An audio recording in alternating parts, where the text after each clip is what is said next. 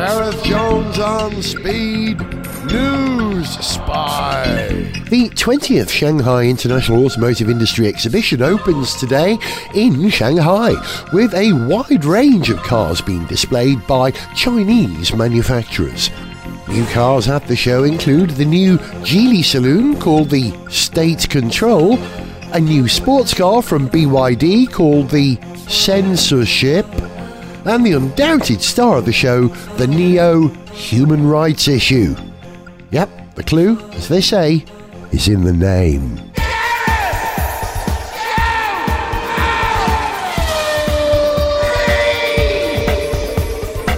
Hello, welcome to Gareth Jones on Speed. I'm Gareth, she's Sarah. Hello. He's Zog. Hello. And I hope your respective voices, you two, are in better health than mine at the moment. I've got a bit of a chest and trachea infection thing going on, so it's a little painful. So if I sound a bit subdued, I apologise. Okay, no noddy holder impressions today then. No noddy holder, no screaming Gareth Jones on Speed today. Actually, I thought this whole reason my voice was a little tender was down to a rather excessive weekend I had, where I got on the train on Friday from London to North Wales, went to a launch party of a pub that my two friends were opening up there, started drinking at 6 o'clock in the evening, I'm afraid to say, got on a tour bus at midnight, and then made the mistake of carrying on for about another 2 or 3 hours, and then woke up with a terrible headache and a sore throat and bad chest on Saturday morning, and it hasn't gone away since. So I think it's an infection rather than over-imbibing. Well, you could tell yourself that, Gareth, but I think we're all learning that, actually, as time goes by, our recovery from enjoying ourselves a bit too much is longer and more painful than it used to be by a fair notch. Yeah, long and painful, correct. But I hope you recover from your terrible infection, which is definitely an infection and nothing else. I'm hoping I don't know what I'm hoping it is, but I'm hoping it passes soon. Yeah, Sarah, you got a cough as well. Oh, a slight cough, but I don't think I've got an infection like you do. You've been smoking those big Havana cigars again, haven't you? And that massive hookah that you've got in the corner of your flat, you've been hanging off that, haven't you? Well, if I had a story like that to tell, I would let you know. Unfortunately not, no. Listen, before we get into talking about Formula One and stuff, let me tell you a couple of things. I was driving down the M6 on the way back from North Wales after my London, North Wales, Cardiff, North Wales, London trip over 48 hours. And we're going down the M6, and Smiley, who was driving me, noticed that suddenly there was no traffic on the northbound M6. None whatsoever. We thought, hey, this doesn't bode well. There must have been some terrible incident on the motorway that's stopped traffic across 3 lanes. And I said, yeah, I would imagine that for all 3 lanes to be closed, a lorry must have jackknifed and is strewn across all 3 carriageways. And a couple of miles later, we got to the incident, and I was absolutely right. A lorry had jackknifed, and it was the most terrifying road crash. I didn't see the crash, but I saw the aftermath. The cab of the tractor unit had been separated from the tractor unit. The engine from the tractor unit was sitting in the middle of the road and clearly had been on fire. The box on the trailer had been separated from the trailer. The trailer was now upside down, so it must have jackknifed and tumbled. It was like the sort of thing that you'd see in a Hollywood movie, like Terminator. It was horrific. Apparently, the driver had been extracted via the air ambulance, and he was okay in the end. I'm very, very glad to report, because it was the most horrific thing I think I've ever seen. And I do feel sorry for the thousands and thousands of cars that were sat on the motorway for 3 hours. The police actually turned round cars on the motorway. I've never seen that before. They had them running the wrong way down the motorway to the exit. Yeah, get them off the motorway. Yeah. So I'm hoping that your experiences in driving have been a little safer and better than that recently. Have either of you been on the motorways recently? Just a few weeks ago, but no horror smashes to report, I'm glad to say. All safe, normal and undramatic. But yeah, I'm glad to hear that the driver was okay. It wasn't too badly hurt, maybe. But that sounds very bad. Sounds nasty. While we're on the subject of dreadful things happening in vehicles, I was really heartbroken to hear the tragic news that Craig Breen, a WRC driver, was killed in a pre-event test in Croatia. Yeah, I saw that in the news, actually. Yeah, they reported that. It's quite sad. Yeah, it's a vivid reminder, isn't it, that the safety that we take for granted in motorsport has been earned, and we're still learning how to make what is a very dangerous sport because of the energy and the velocities involved, that we're still learning how to operate safely, and we're not completely there yet. Yeah, and maybe you'll never quite get there because, as you say, in motor racing, there's necessarily quite a lot of energy involved in the vehicle that the driver is in, or the driver and the co-driver at the rally. There's a limit to how safe you can make racing, but we're getting better at pushing where that limit is, at least. It's fortunately it's a much rarer thing to come across fatality, but yeah, racing is dangerous. We should never forget that. The record of the WRC hasn't been flawless over the last, well, let's say 20 years. Co-drivers died at Wales Rally GB in 2005 and the Rally Catalunya in 2006. And let's not forget that Robert Kubica very nearly lost his life in a horrific WRC crash, which changed his career, took him out of Formula One for many years. I'm glad to say that he's managed to overcome a lot of the injuries that he suffered. I'm not a praying man, but let's hope that we don't see any more unpleasantness in motorsport, because that's not why we follow it, is it? No, it's for different kinds of drama and excitement. Well, on which subject, will the new changes to the Formula One weekend formats, will they increase the drama and excitement that we get out of a Grand Prix weekend? And will they improve our experience? Okay, well, let's talk about what they are. We've got a couple of experiments coming up this year. You know what these are, Sarah? Are you talking about the change in format for the qualifying and the sprint race? Yeah, let's deal with the qualifying thing. Initially, the plan is that they're going to test out limiting the type of tyres that each driver can use during each qualifying session. So in Q1, they're only allowed to use hard tyres. In Q2, they're only allowed to use the medium compound. And in the third round, they can only use soft tyres. And the reason behind this, apparently, is green. Sorry, the reason is what?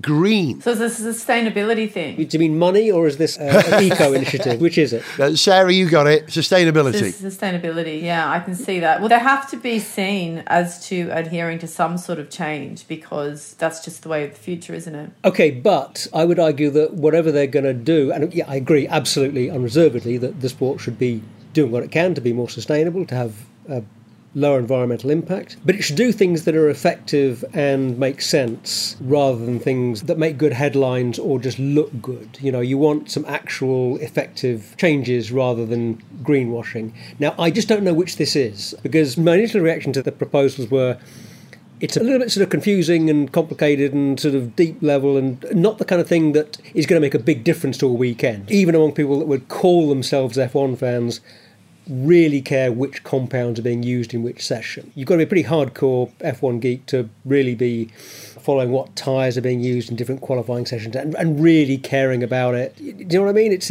is fairly sort of deep level stuff rather than having, another qualifying session or changing the qualifying format. You know what I mean?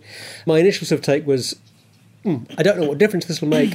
I'm not sure they care all that much, because I don't think it's going to make much difference to how the qualifying sessions are going to feel. But let's just see what happens. But if it's supposed to be a green initiative, well, okay, we know that Formula One gets through a lot of tyres, but what is the environmental impact of the tyres that they're using? Are they not being recycled effectively enough at the end of their life? Is this really much of an environmental big deal? I don't know. Maybe somebody can tell us. Well, I guess the initiative is to reduce or limit the number of tyres that Pirelli have to bring to each race.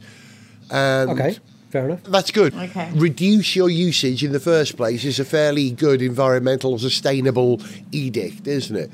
But the upshot of it is, as I understand, is that the teams at the back of the grid will have more soft and medium compound tyres for use during the race, effectively, because they don't get through to the second and the third round. Because they won't use them in Q2 and Q3. Yeah, and Yeah, so when we okay, get to the race, the teams further down the grid will have a grip advantage, and hopefully this green initiative will actually tighten up the grid. I'll give the slower cars a chance to make up pace with the faster cars if stickier tyres help. I mean, that sounds worthwhile. That sounds like it could add something to the weekend. It's providing a bit of a counterbalance to the dominance that the front-running teams tend to have. And so, yeah, that sounds good. I'm still sceptical about how green this actually is. If it is a green initiative, if one of our listeners really knows, rather than just sort of making a moderately smart or moderately uninformed guess, as I'm doing right now, how green is this initiative? Or is it just a little tweak around the edge, which I kind of suspect it is in terms of the overall impact of a Formula One weekend? How much difference does it make if Pirelli bring a few fewer tyres to the race that weekend? I tend to agree. I mean, how much difference would it make given just how much sort of damage probably Formula One would do in terms of the environment on any one weekend?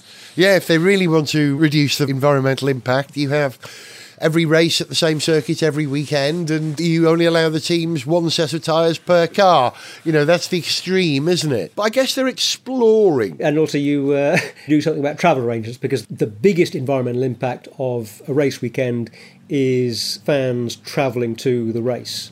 It's the travel, whether it's road or air travel. The miles that the fans are doing getting to and from the race is the biggest part of the carbon footprint of the weekend. As someone who genuinely believes, as I'm sure all three of us do here, that we do need to reduce our usage and improve our carbon footprint between us, I'm just wondering how long Formula One has got before people start taking legal action against it.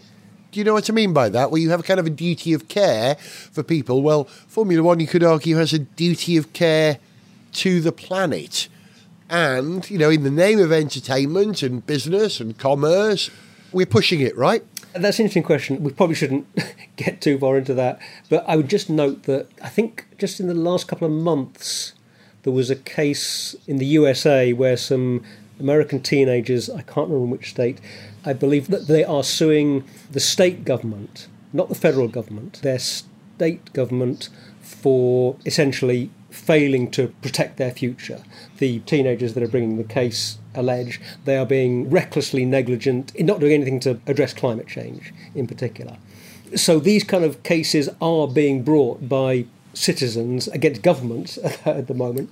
Yeah, I guess you could sue a sporting body. I would have thought that while F1 might look like a fairly big target in that sense, it's probably not, because they're just doing what a huge amount of the rest of the sporting world does, and the entertainment world does, and the broader world does.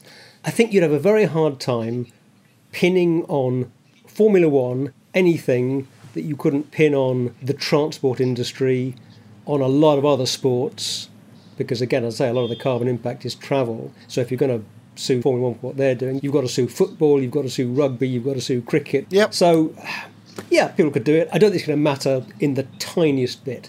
I think all of the changes that F1 is going to make in terms of being more environmentally conscious, it's doing, and it is going to do, because there's general social pressure to do it, because people within the sports recognise that it's an important thing to do, and because they know there's more regulatory pressure and that kind of thing coming, so they can't do nothing. Those things are going to carry on driving change rather than anybody suing the sport, I think. Sarah, as the youngest member of the on-speed team by some significant margin, you are arguably more in touch with... I object. I object to the word significant there. I'm sure it's true.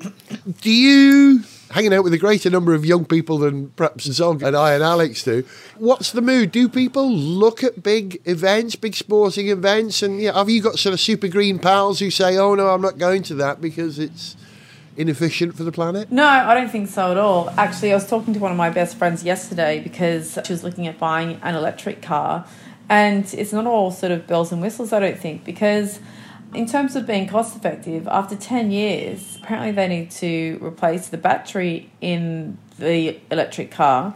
The cost of electricity is a lot, but replacing the battery is almost expensive as a whole new car itself. So when you do your due diligence, I'm not sure. I mean, you can become a skeptic, or will it be that driving on the roads will become more expensive? But in terms of your actual question, going to sporting events that are more sort of sustainability focused, I think it's neither here nor there. I don't really know too many people that are passionate about it, but there are events that do naturally now cater for sustainable cups and plates and things like that. Use wooden, those little sort of paper plates and things like that, which is a lot better for the environment than, say, plastic. So I think that there is an awareness there.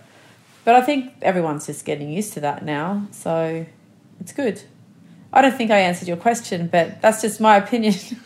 I think you did answer the question. And the follow-up to that is, Sarah, is F1 doing enough? I don't think so, actually. They do have hybrid engines, but in terms of being recognised to be more sustainable, I think they do adhere to having sustainable events in that they do have wooden knives and forks and the paper plates and anything that can be sustainable available to the public at events. So there are those changes which are fairly across the board, but in terms of, I guess, the racing and the cars and reducing emissions, I'm not sure they are doing enough, but I do think they definitely have plans for the future. They've made powertrains that are more efficient than anything else we have that takes petrol in one end and puts spinning wheels out of the other. I think Formula 1 has done very, very well. It's done extraordinarily well to make powertrain that is as efficient as what we have. Well, that's true. It's a technological showcase, really, for what, Formula 1 has supposed to have been for a long time. It's a showcase for technology. It's where manufacturers develop technologies that then gets used on road cars, much less so these days than 50, 60 years ago. But still, it's in the nature of a sport like Formula 1 that you can develop things more quickly and in a much more intensive way.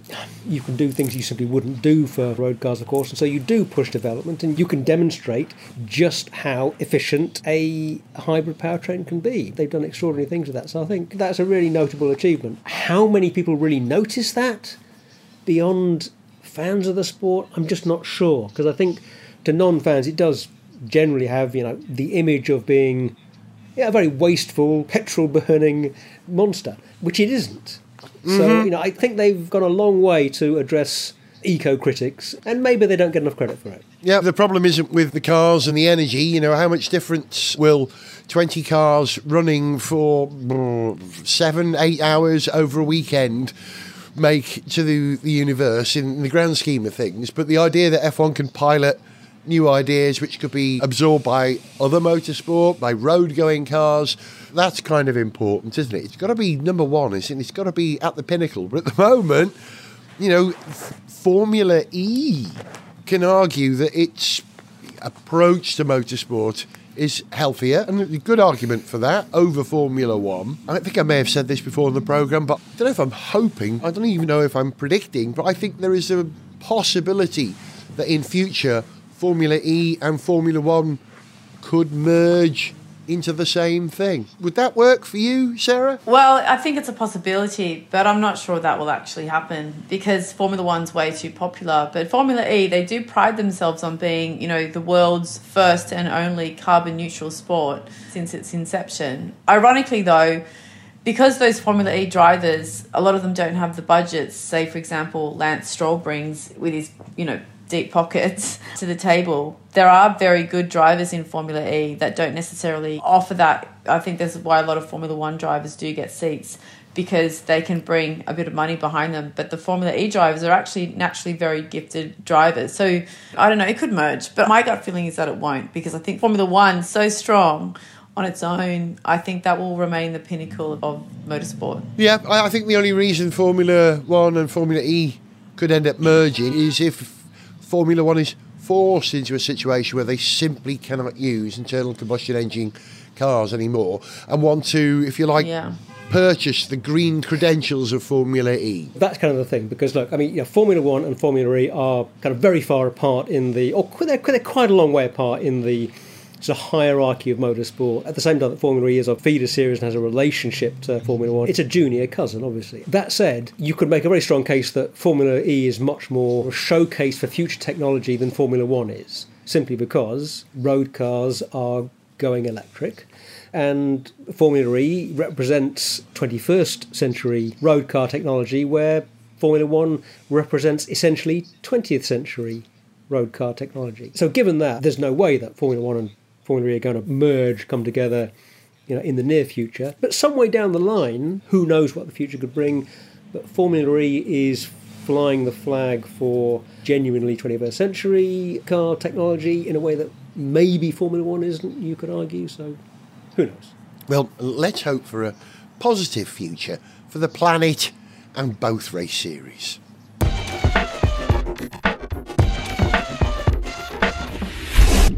As the cars line up on the grid for the 2053 Formula One E Merged World Championship, this is your virtual commentator, the AI Murray Walker.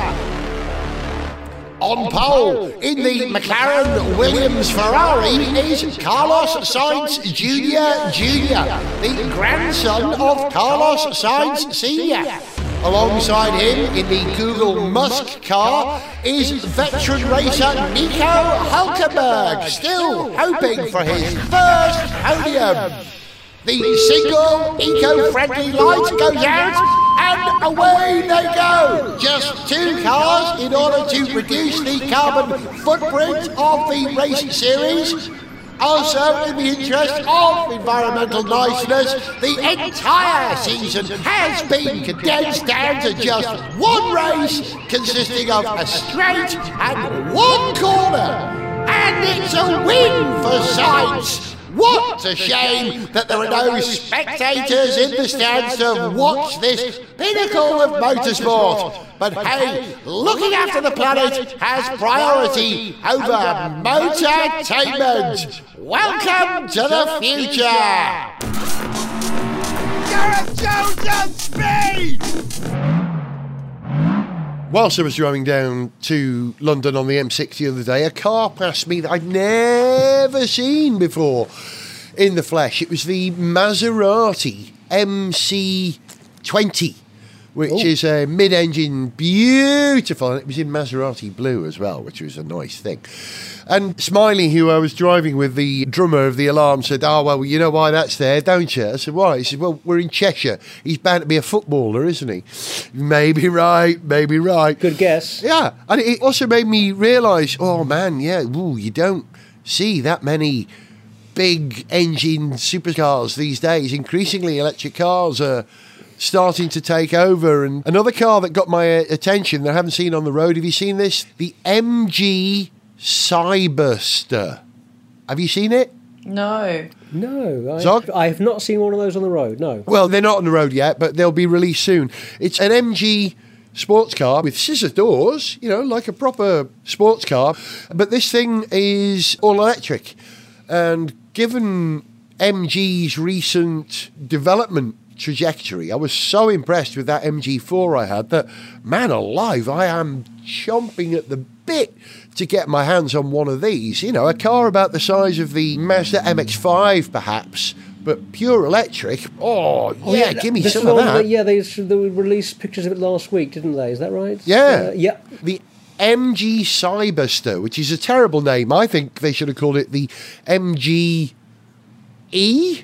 That would do it, or ER, or the MG-RE, Roadster Electric, or Electric Roadster. But I'm always full of suggestions for car names, but they'll never listen to me.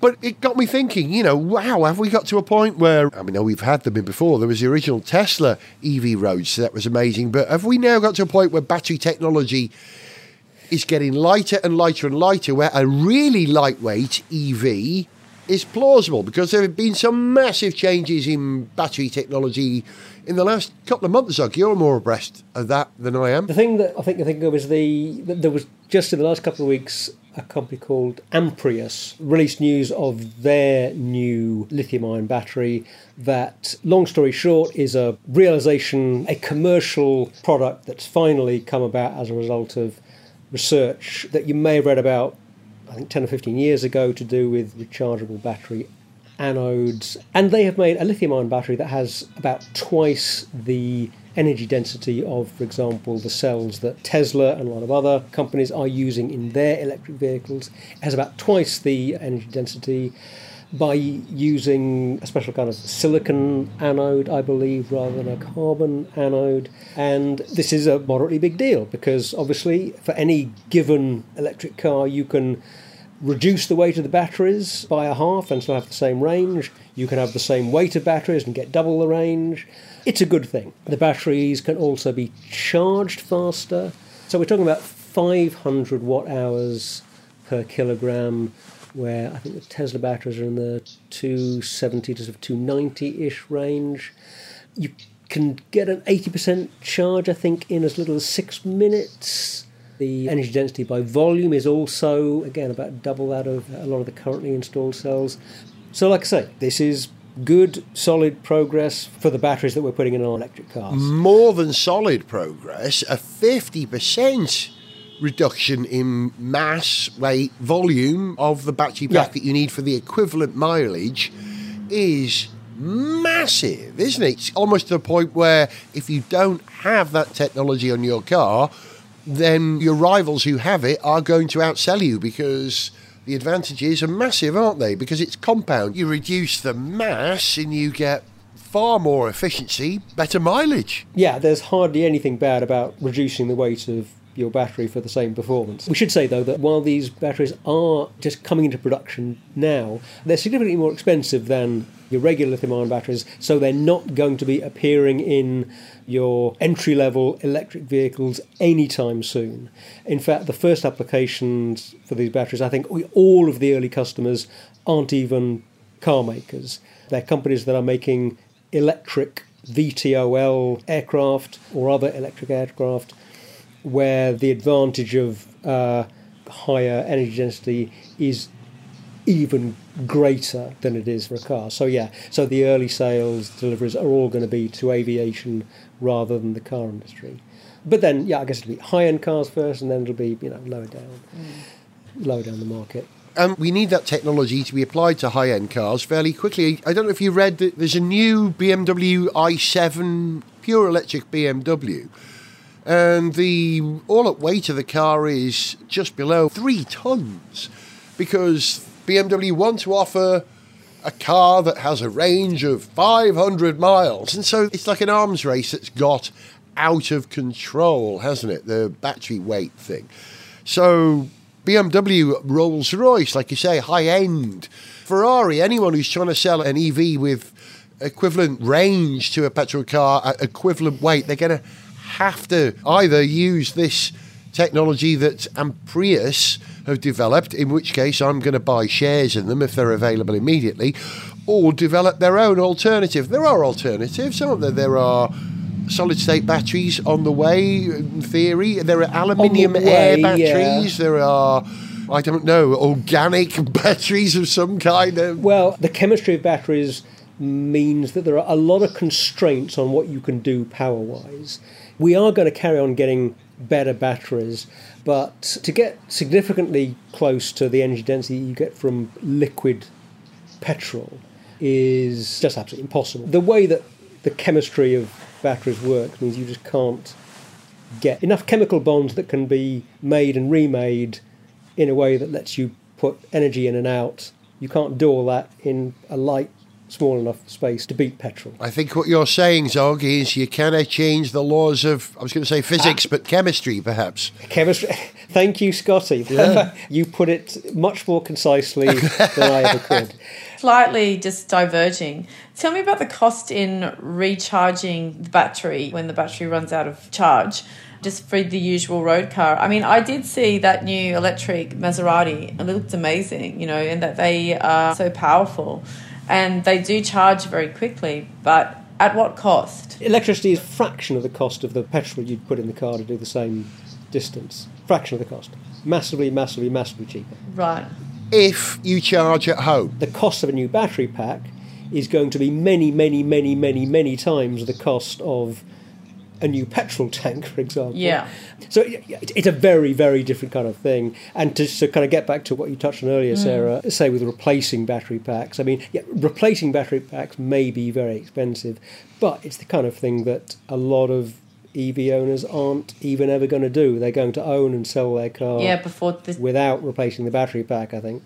But that's certainly a significant difference with, the internal combustion engine vehicle. You've got this massive service cost somewhere along the way if we're going to keep that car running. There have been concerns over the years about what happens when your battery's 10 years old, and we're now gathering data about that. And I think 10-year-old Priuses are down to about 70% of their battery performance when they were new, which isn't too bad. I'm surprised it's that good. Yeah, actually, I'm surprised it's that good. And those batteries that are older batteries that are taken out of cars now, they're not junked or recycled, they are reused. There are lots of companies who buy old car batteries and use those battery packs for storage for domestic use. And they're perfectly good for domestic use. You don't need that high efficiency because you're not going thousands of miles or hundreds of miles. You're just buffering the energy that you're saving from your renewable resource, whether it's wind or solar. So it's not quite the crisis that some people would have us believe, is it? I'm not aware that anyone's suggesting there is a crisis. What crisis are you alluding to? I say crisis. What crisis are you alluding to? The Daily Mail. Don't buy an electric car because in 10 years you won't be able to drive 100 yards down the road. Right, yeah. That. Honestly, yeah, they're wrong, The Daily Mail, they've got a different agenda to the rest of us, haven't they? Not always very fact-based. Nicely put. There are certainly some concerns with some of the battery chemistry that's used at the moment in terms of the availability of some of those metals, some of those minerals in the future. But with a lot of those, I don't think there's anything that's kind of a critical bottleneck that doesn't have the prospect of being replaced by some other chemistry, other materials in the future. If you want to be concerned about resource use, I think copper is maybe more of a concern because the amount of copper that we need as a planet to do all of the things that we're kind of collectively intending to do with electrifying and just increasing the amount of electrification, replacing more internal combustion sources of power with electricity and all of the grid upgrades and so on that are needed. We need to mine a great deal of copper in the next 100 years or so. A great deal more copper than we have mined in the past. There aren't good substitutes for copper as a material for making electrical cables and other things. It's very, very hard to replace, and we recycle all of the copper that we're using already. It's not as if we're going to change the picture if you suddenly recycle more copper, because we recycle all of the copper already. Copper's the one I'm worried about. There you go. Okay, given that, I think then the efforts made by SpaceX to make us a multi-planetary society are even more important than you may realise. I don't know if we're going to find copper on Mars. I know there are lots of resources on the moon, and that's why the Chinese are going to the moon to mine it. Basically, they're going to drill it out and send it all back to Earth, aren't they? So we can carry on here. And I know this episode of the show is going out on Thursday the 20th, which in theory means that SpaceX will have had a second attempt at launching the Starship and booster combo. Now, yesterday in our time, Monday, I watched the first attempt and was very disappointed when it was scrubbed at T-minus 17 minutes or something like that.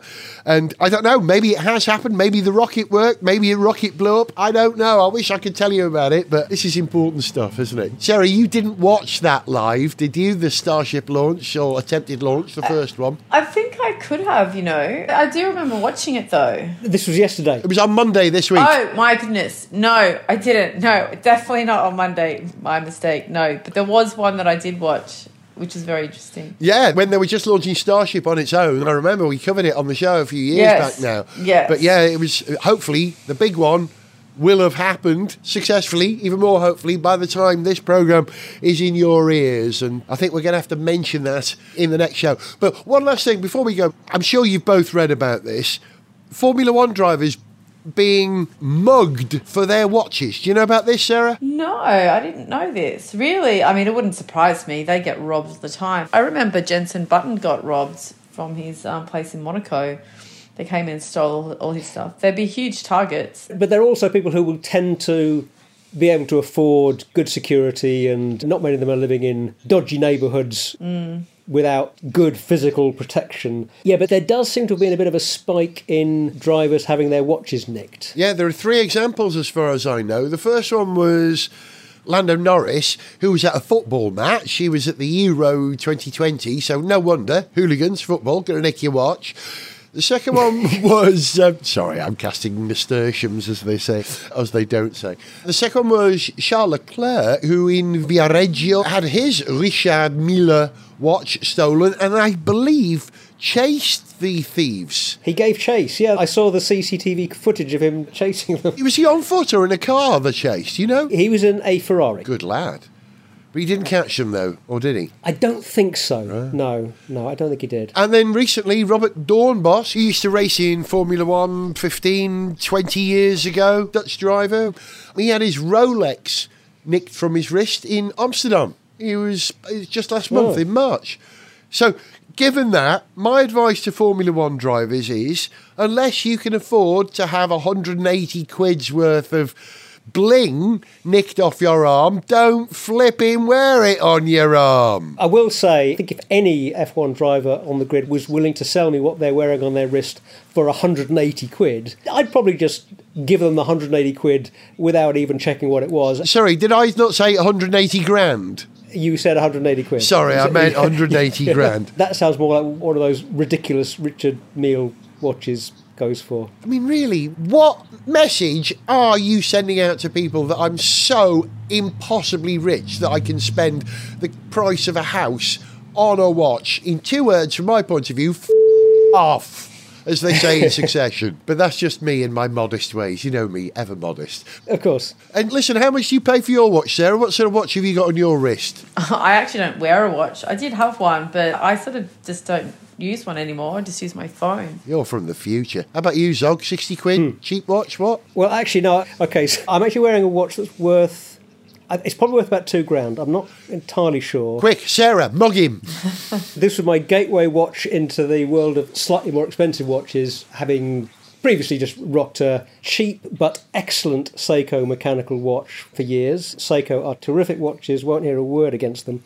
This is actually the first expensive watch I bought. It's a Zinn 756 UTC duochronograph, which I paid a little over £1,000 for, second-hand, about 10 years ago. I wore it almost every day for quite a long time, would often forget to take it off while working on the car and stuff like that, and it still doesn't have a scratch on it, despite being second-hand and having been knocked about by me, because of the rather excellent steel treatment that Zinn give their watches. No, I'm very fond of this particular slightly expensive watch. I think it was worth every penny. And there we go. There we go. Okay. Expensive watches aren't necessarily a bad thing. I like that explainer, Zog. It was very good. Yeah, me too. Yeah. Thank you. Hey, listen, I could give you a much longer explainer about the Zinn 756 and why it's such a great bit of design. And I hope the muggers of southwest London aren't listening to this programme at the moment. This is the other thing, it's low-key, it doesn't scream, there's no gold in it, there's no bling on it, it's just a solid, really good, really well-designed watch. Modesty is all. We're going to go. We're out of time. Say bye, everyone. Bye. Bye, everyone. For information on how to contact the show, see pictures, get song lyrics, follow us on Twitter, find our Facebook fan page, or to sponsor the show, go to garethjones.tv. Gareth Jones on Speed is made in London by Whiz Bang. Gareth Jones on Speed!